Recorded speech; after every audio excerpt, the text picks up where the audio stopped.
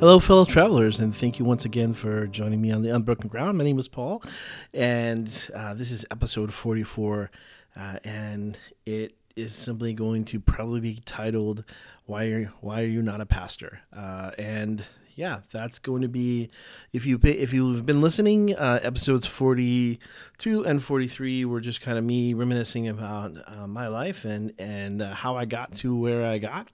And so this will be the last in the series. I'm not going to go any further than this one.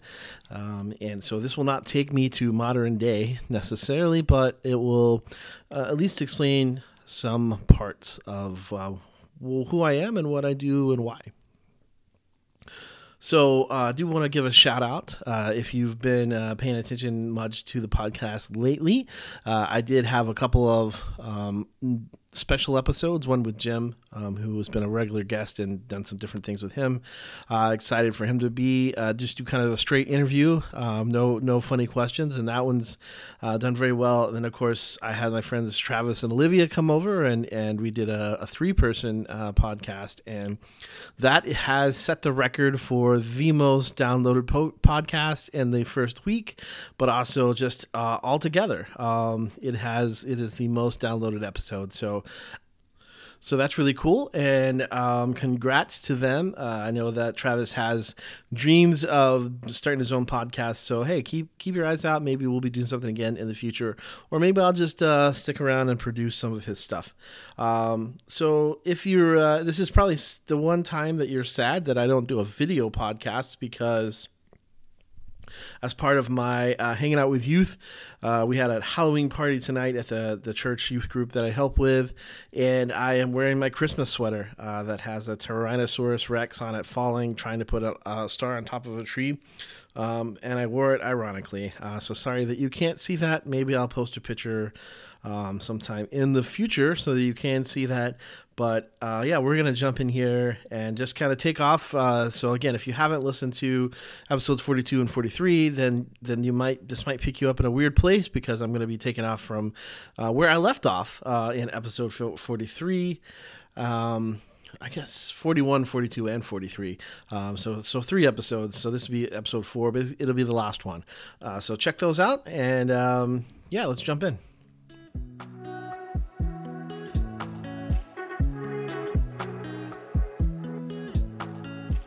So I kind of left. I said we were going to leave us on a cliffhanger of basically where Callie and I we'd met. We'd been married. We were both graduating from seminary. So we both went to Logsdon Seminary, which was it's no longer a seminary. It was a Baptist seminary on the Hardin-Simmons campus. For those keeping score at home, in case I forgot to mention this, that is where I thought I was going to go to college, but that's not where I ended up. But I did end up there for seminary.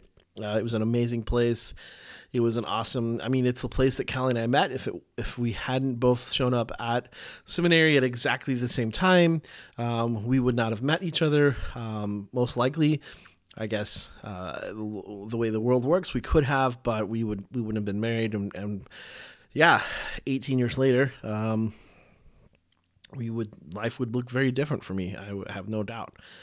So we were graduating. I was graduating with my master's of Divinity, which is the full workload, about 90 hours there from Logsdon Seminary, of theology and Bible classes and that. And Callie had started to get her MDiv, but she actually switched to get her master's of arts in family ministry, which is a little bit less theology and more psychology in some ways.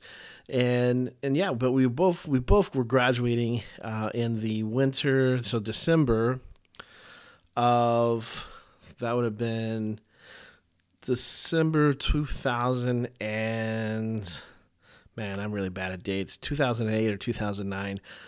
We got to graduate at the same time, which was kind of fun, but it was very disappointing for Callie because she was in a different school, basically the Master of Arts, Family Ministry, which again included some psychology. It was a little bit different than the Masters of Divinity, and so they actually had somebody else get a Master's of Arts that got their name called in between us. So Callie graduated, got her name called. Another gentleman got his name called, and then I got my name called. So she had originally thought that it'd be kind of this cool thing that we would both be walking across the stage back to back, since we had the same last name. But it didn't work that way because, well, I guess the gentleman didn't have a Master of Art family. She was the last Master of Arts family ministry, but then we had another guy get his Master's of Divinity, and his name was in between ours. And so it didn't quite work like the fairy tale I think that Callie had planned. But that's okay. We were graduating. I had been pastoring at this church. And it was, it was a very interesting place. I kind of went through that last week but it wasn't, it was not a place that was really built to grow, and people really were not, really wanting to grow. It just wasn't a place, it was in the country. It was surrounded by other Baptist churches.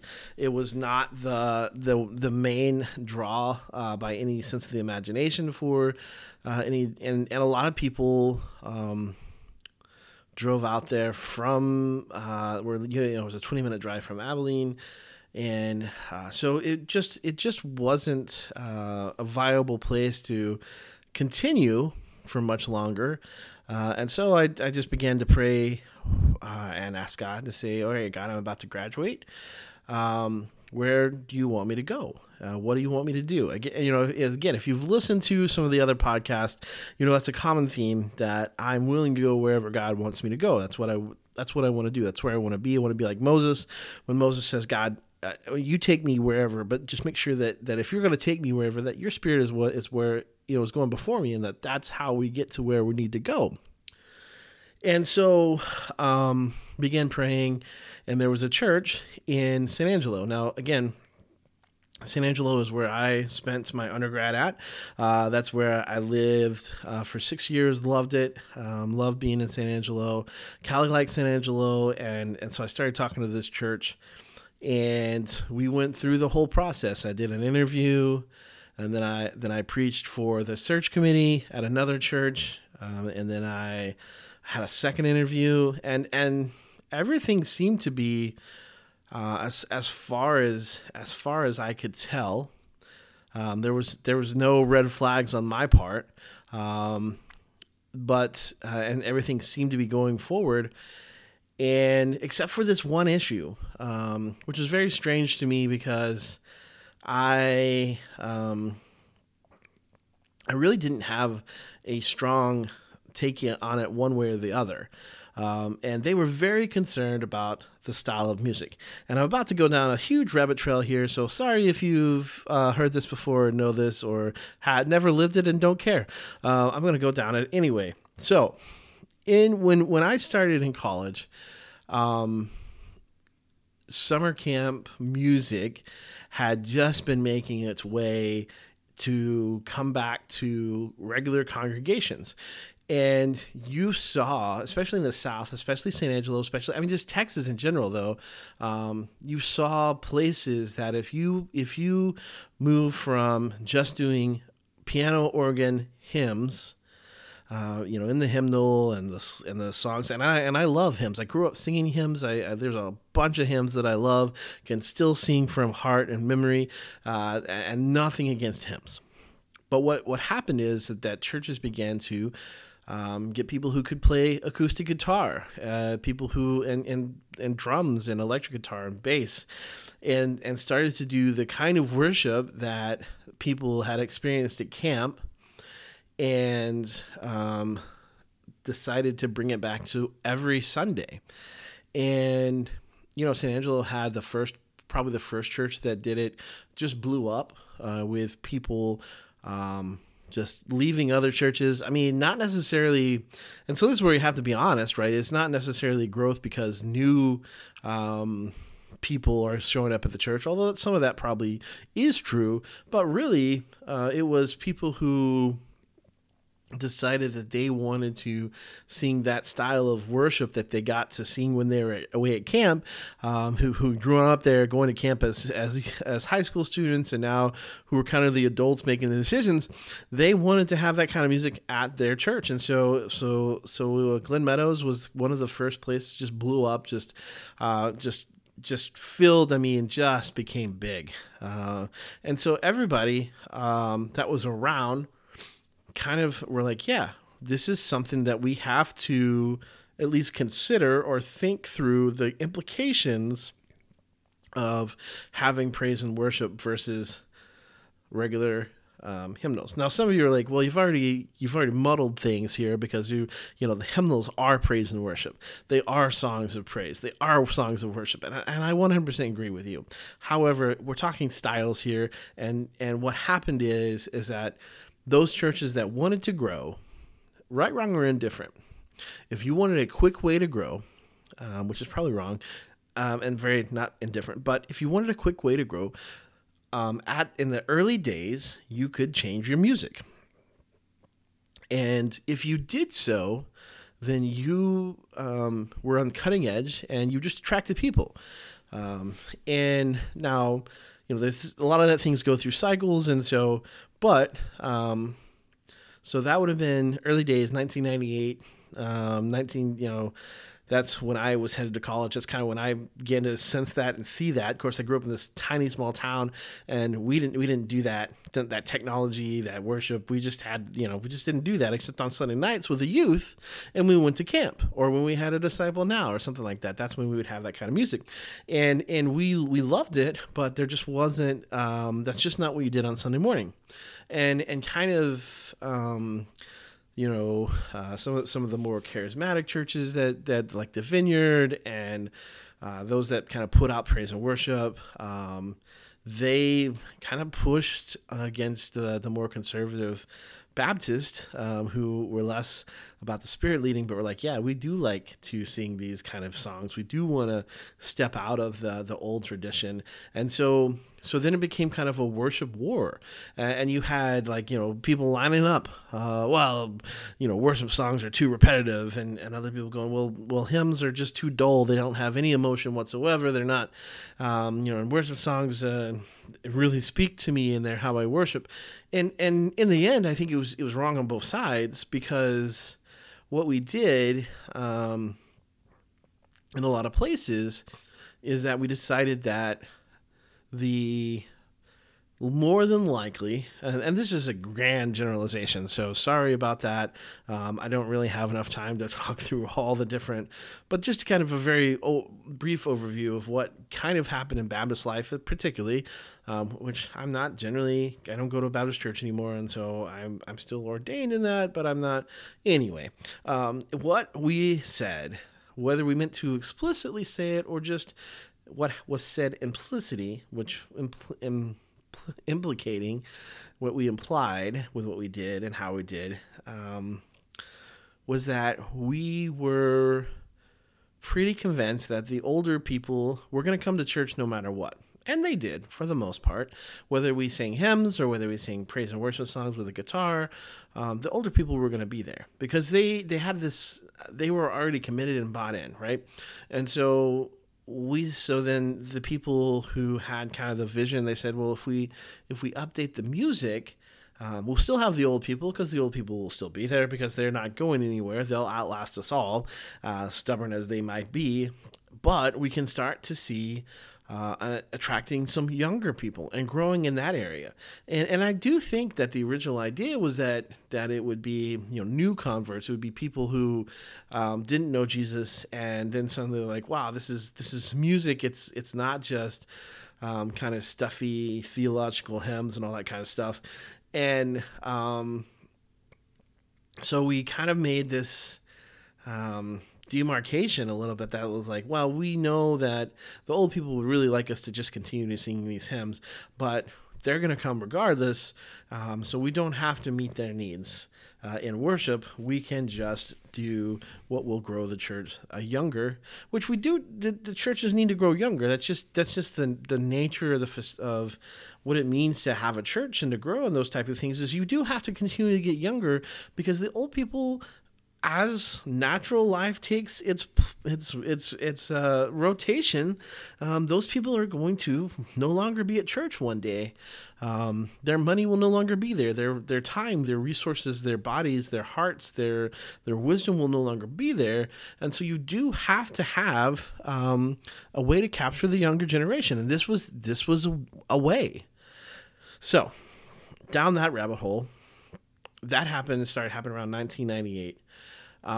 But whether or not churches stepped into that was really dependent upon which church you were at, how big it was, and who was in leadership. And so one of the questions that I really didn't care. Like I say, I love hymns. I worship the hymns. I love blended services. I love full-on praise and worship choruses and songs, today's songs. All of those things, I'm like, yeah, I can meet God here. Oh, yeah, I can meet God here. Oh, yeah, no, I can meet God here. So I didn't really care, but they were very concerned. I believe almost overly concerned that I, being young, and I'm putting young in quotations here because I started seminary when I was 25. I graduated when I was 28, almost 29. And so they were very afraid, I think, at the end of the day, that as a young guy, quote unquote, I was going to bring in some praise and worship music and just change their whole style. And they didn't want that. And what I said, the way that I answered that question, because they're very like, well, what kind of music are you going to bring in? And I was like, I don't know. I would want to do whatever the congregation wanted me to do, because I believe in the Holy Spirit moving throughout the whole congregation. We're all in the priesthood of believers, that we all have a say in what is going to happen. And so I'm not going to come in and just say, well, we're going to do wholesale changes and be praise and worship. But I'm also not going to say that we won't do that we'll only have hymns, because it's not really up to me. It's not about my preference. It's about what God's doing in the church. It's about what God's got going on in the hearts of the people. And so I was like, I can't tell you. And I think that was enough of a non-committed answer, which was true. It was a very true answer. I really, literally did not care. I literally was not going in to come in and demand one way or the other, or uphold one or the other. But that lack of solid, I tell you what I'm going to do and we're not going to change from that, was enough of a variable for them to be uncomfortable with moving forward with me. Even though we had gotten to the point that I had done a couple of interviews. I had preached for the search committee. I mean, at that point, is usually in that faith tradition is to go in front of the congregation, preach a sermon in view of a call, and get voted on. And that December 31st or January 1st, one of those days, I can't really remember. Just know I think it was New Year's Eve. I got a call from the chairman of the search committee, and he was like, yeah, we're just not going to go with you. And that was it. So Callie and I had, at this point, kind of thought that that's where God was leading, and we prayed about these things.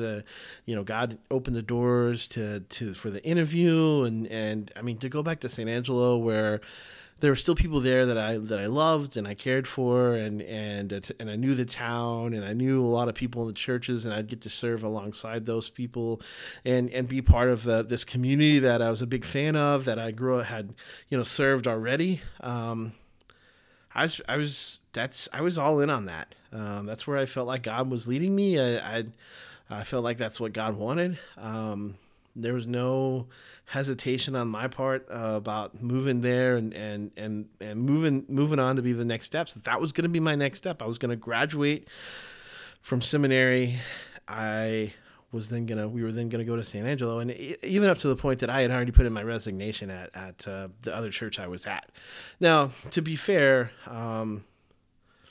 I was probably not going to stay there much longer anyway. It was, again, it was not a place that was built to succeed or grow.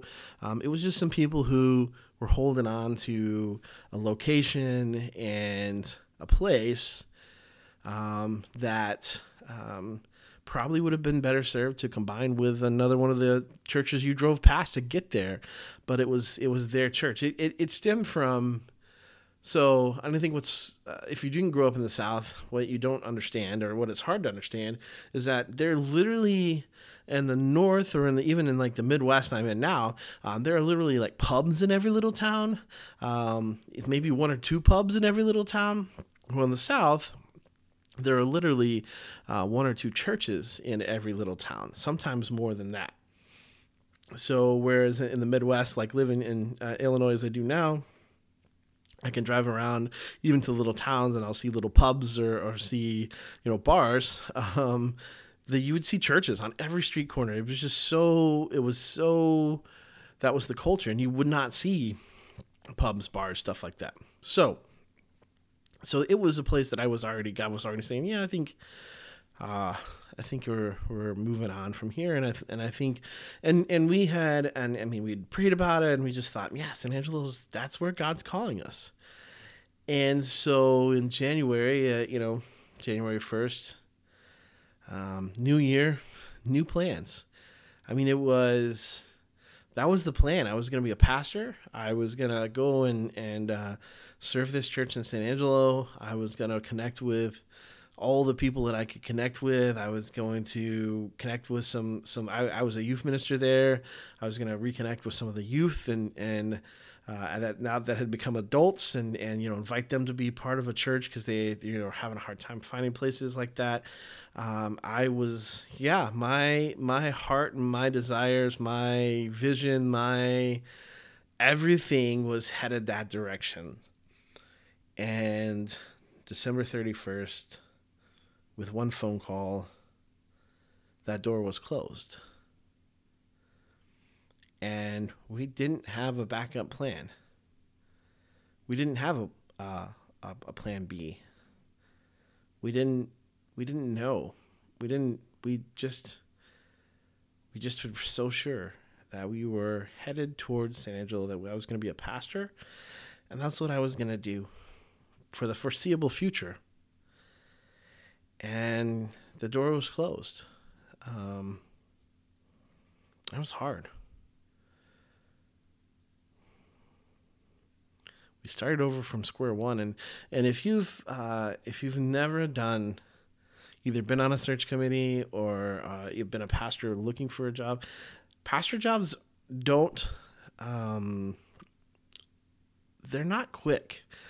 Churches, especially with committees and holidays and people in and out and being so busy, it takes quite a bit of work to figure out if a church is going to speak with you, and then figure out how to speak with you, and do the interview, and then listen to the preaching, and then it's not a quick process. And so Callie and I both had, kind of tentatively, I definitely put in my 2 weeks notice, and Callie had put in a tentative notice at her work too.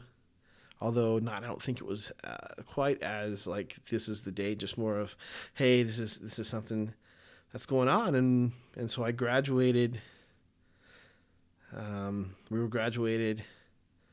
I thought I knew where I was headed, and I had to start over at square one. And so that's what we did. And I just began to start looking again. All right, God, I thought I knew where you wanted me to go, but that wasn't it. Where do you want me to go? I want to go where you want me to go. God, show me. and I started, that's full on panic mode at this point. I mean, January 1, I don't have a job, not going to school anymore. Callie is kind of still working. I think she didn't officially, and she could have. I think if she had said, "Hey, I'm gonna come back and work for you guys," just kidding on that, they would have definitely taken her back. She was working for a home health care like scheduling thing, and they were very happy with the work she did, and so we could have stayed, but it was just I graduated. I'm ready to move on. I'm ready to go on to the next step. I'm ready to go to the place that I think God has me. And then that door just closed. And so I began searching again. And one of the things that I remembered, since I had worked for my friends David and Rosie up in Colorado, was that Christian Camping and Conference Association. It had now changed from Christian Camping International, CCCI, to CCCA. And I remember that they posted jobs. And so on a lark, I got on there and I looked, and lo and behold, there was a camp job for a husband and wife. And, for Callie and I to both graduate from seminary, we weren't really sure what that was going to look like. Callie was pretty committed to just, being whatever she needed to be to support me as a pastor, and kind of me being more the breadwinner. For a while there, we were trading off between who was making the money. So I would get a job and she would get a job. And then, and so it's really her turn. She hasn't taken her turn back, so I'm a little disappointed about that. But she was ready. She was like, yeah, I don't know what I'm going to do with my degree, but more than anything, I just want to, I've married you. I'm going to be a pastor's wife. I'm going to do that. And I was like, cool. I don't know. So I was like, I don't know, we'll figure it out, with all the optimism of youth and not knowing what the future holds. I was like, we'll figure it out. No problem. No worries. Right. And, so it was really cool. So it was like, yeah, this camp is looking for a husband and wife.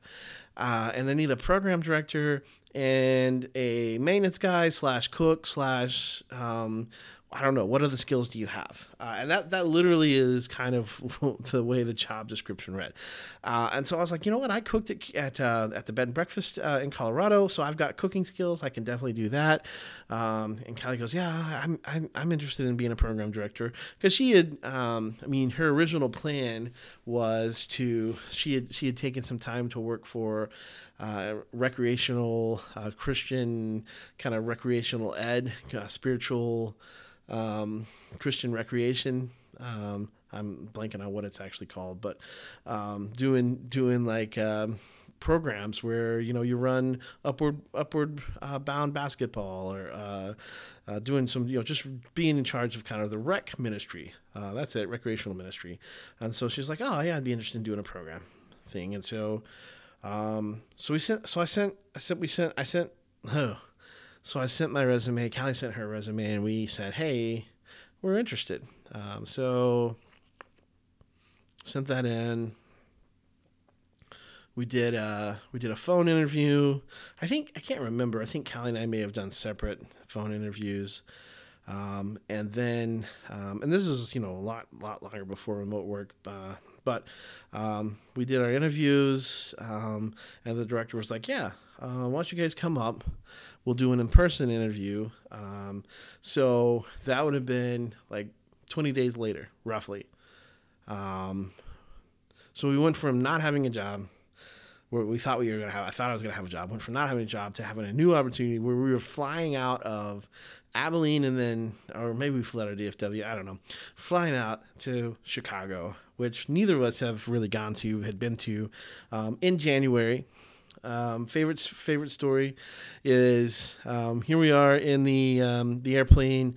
I'm on the window seat. Callie's in the middle seat. There's a lady sitting next to us. And as we come into the airport, there's these huge mounds of dirty black snow. And Callie goes, oh my gosh, there's snow. And I was like, yeah. And the lady next to us was like, you guys aren't from here, are you? We hate that snow. Because by the time what you learn, if you live any length of time in Illinois, is that what happens when you have these big snows is that they take these tractors and they push them up into kind of big, basically mounds, and then that snow stays around, and so it collects all the smog and dirt and just turns dark and black, and it's not good snow, and it'll just stay until it gets warm enough to melt it away.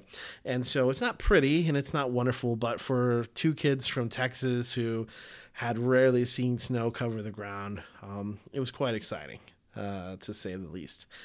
And so we got here, and it was so cold. Loved it, but it was so cold. So the two things that I learned about being cold, number one is that in the South, I never had to own a pair of mittens or gloves because it never got cold enough for my hands to hurt. However, it didn't take me long being in Chicago and then at the camp to be outside and realize that I was going to have some good gloves or mittens, because if not, the cold would literally hurt my hands. And then also the second thing we learned was that we needed bigger coats. We didn't even we had to get big ski jackets, because the jackets that we had, the coats that we had, were not big enough for the north. We just didn't need that in Texas. It got cold, but it didn't get cold. So we flew into Chicago. The director picked us up. We rode back.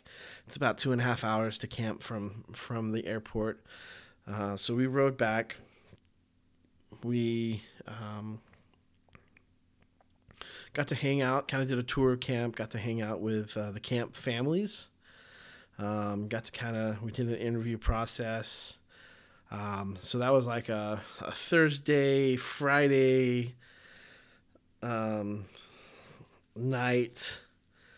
Saturday, we went into Peoria and met some kids who were part of the ministry. And Saturday night, we didn't know that we were going to be offered the job. I mean, we felt like they flew us out, that was kind of going to be, it was pretty obvious that that's where we were headed, right? That was, although, with my track record.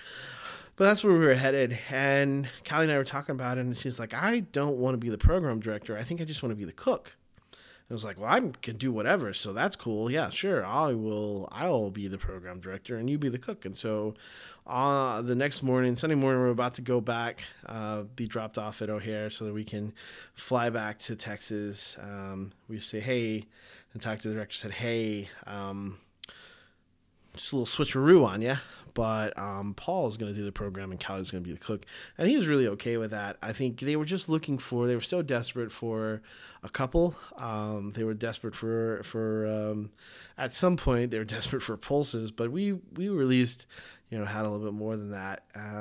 And so, yeah, we said, this is what we want to do. And so we got dropped off. We flew back to Texas. We hung around for a while. And eventually we were offered the job. So we said yes. So that was the end of January. We ended up saying, all right, we'll come up in about 4 weeks, roughly.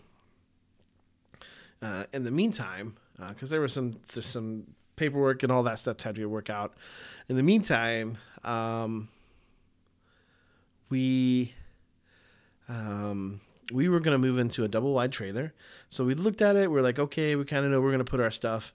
And in that interim period, the parsonage that was being basically allowing camp to use, the pastor who had his own house, so he wasn't using the parsonage, passed away. And so the church was like, hey, we're probably going to need that parsonage back. And so the camp lost that.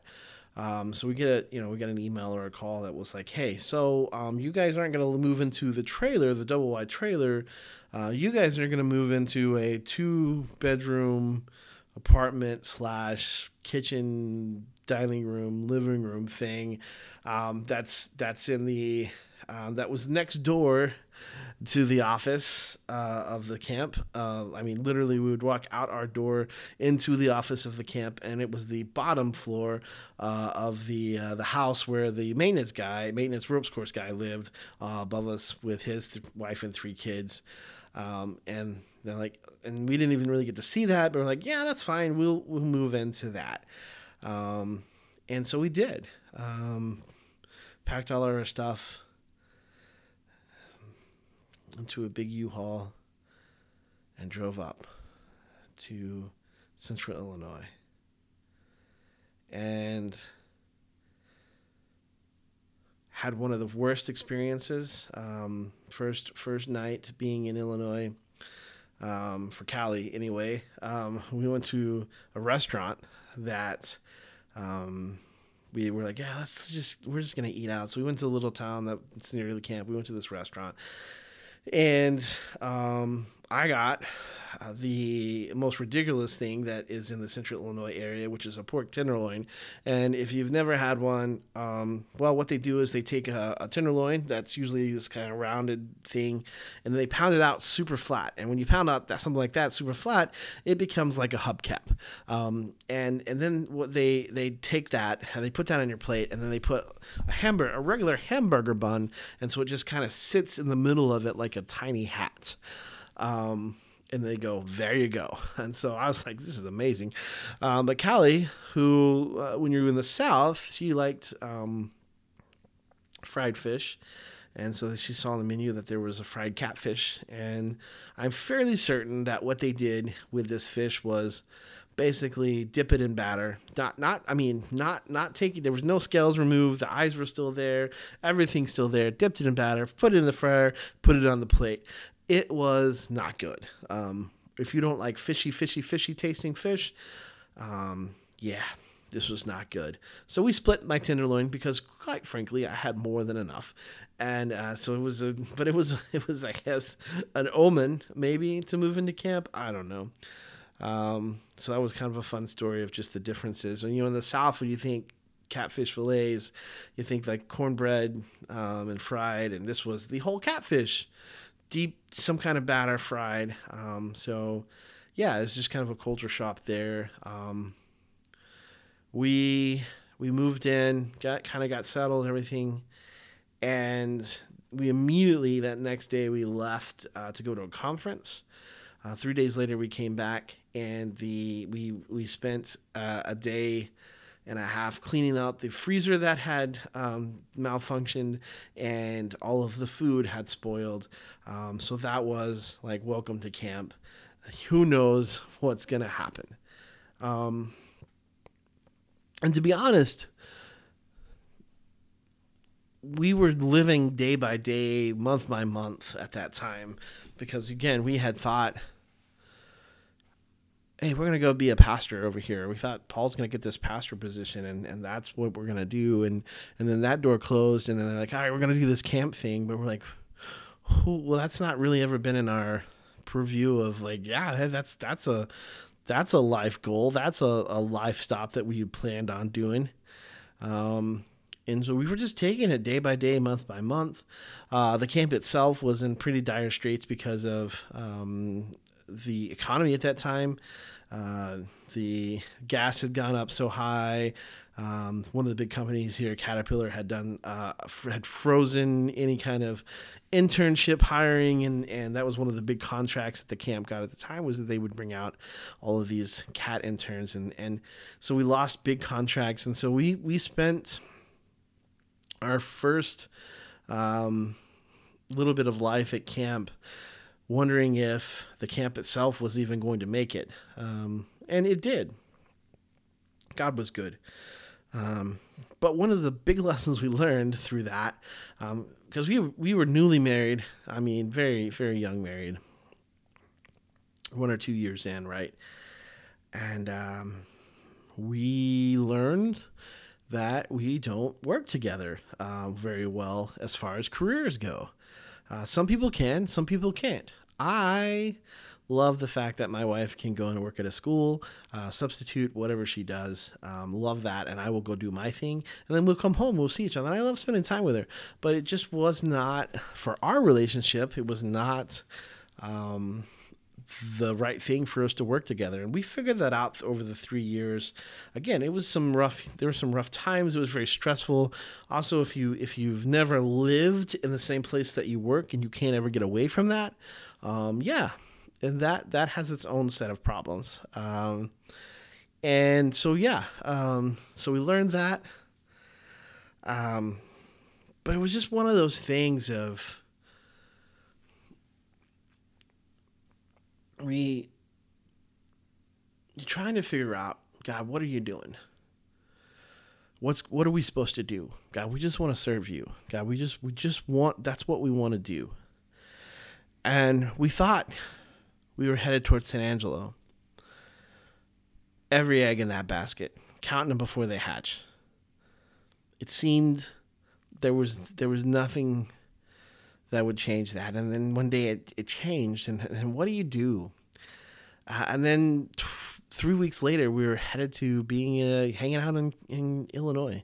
Neither one of us had ever even imagined leaving Texas and living somewhere else. It just wasn't on our radar. And then in 3 weeks, it changed. Everything changed. And that's just the way it is sometimes. Sometimes you think you have it figured out and you don't. Sometimes you think you know what God's telling you, and then you figure out that you're not right. Not that you misheard, but that things changed. That you were headed in the right direction, but then that direction got changed. And it's hard. It's hard because I look back and you think about all the difference that it could have been. And you think about, wow, okay. Well, Paul, if you want to be a pastor, there's kind of a progression, and I was in that, right? I was part-time pastoring, getting my master's in Divinity, and I was going to move into a full-time pastorate.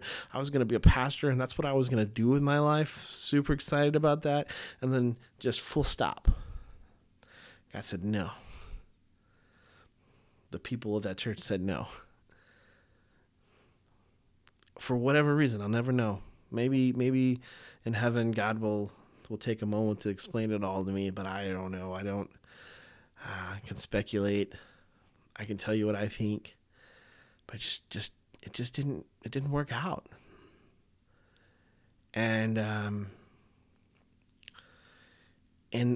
life just kind of became a series of, God, okay, wherever you want me to go. So we did 3 years at camp, and then we went back to Texas. I did 3 years as a youth minister, music minister. And that was hard, because again, we went where the places where we felt God was opening the doors. We went, and it just wasn't a great culture, church. There's just a lot of things that were not good. And I was not smart enough to ask the right questions. Or at least, and also then there was just people who didn't, who could have given me information who chose not to. And I'm not even going to get into that, but it was just hard. And so 3 years there, we God opened the door to come back to camp. And Callie absolutely loves living at camp, and I do too. I mean, it's pretty awesome to be able to kind of live in a place where you can just go out and walk and you're in nature, a few steps from your front door. It's a community like no other. And that's awesome, kind of inbuilt, self-built community. And our best friends still work there. One of them is Jim. And Callie is good friends with his wife. So, it's just such a good place. But it hasn't led the paths of and so what I've done with my life, why I'm not a pastor, get back to the topic of this, is that it's just not what God has for me. I have the education. I have some of the experience. I've worked at camp and was basically a camp pastor. I've volunteered at churches. I've used my gifts in that way, leading music and preaching. And now I work at a ministry where a lot of those same gifts, I use the music. I lead worship for staff meetings at times. I use the same pastor gifts, but I'm just not it's just not the traditional idea of what people consider ministry for a pastor. And that's okay. Cause it's where God has me. And that's the only place I want to be. And if God says, hey, pick up your stuff and move, we will again. Poor Callie, she's moved way too many times probably. We've gotten real good at it, and we're real good at not keeping stuff because we're ready to respond. One of the things that we have about our life is that we want to be where God wants us to be, and we're ready to respond to that wherever He might lead us. That's one of the things that we agree about in being married, is that we want to be where God wants us to be. And so that continues to be the prayer. One of the reasons I started the podcast was to be a creative place for me to kind of use some of those gifts that I have with talking about God. And one of the reasons that I write for Pathos.com on the Unbroken Ground on my blog there is so that I can use some of the gifts that I have because I don't want to be... I was using them. I continue to use them, but these are some more creative outlets where I'm using the gifts, the education that I have, and hopefully that it's a blessing to some people. It doesn't have to be 8 million or trillion or billion people. It can be 30 or 5 or 1. And as long as that's honoring God, that's what I want to do. So yeah, that's why I'm not a pastor. That's because God directed me down a different path. And I said yes. And He's never taken me back. There's been times that I've gotten close.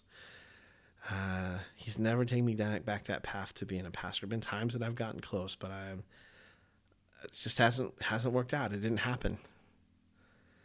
And so for me, and I hope you hear that as an encouragement, is that God, that I feel that I'm following God to the best of my ability, and God is pleased with what I'm doing.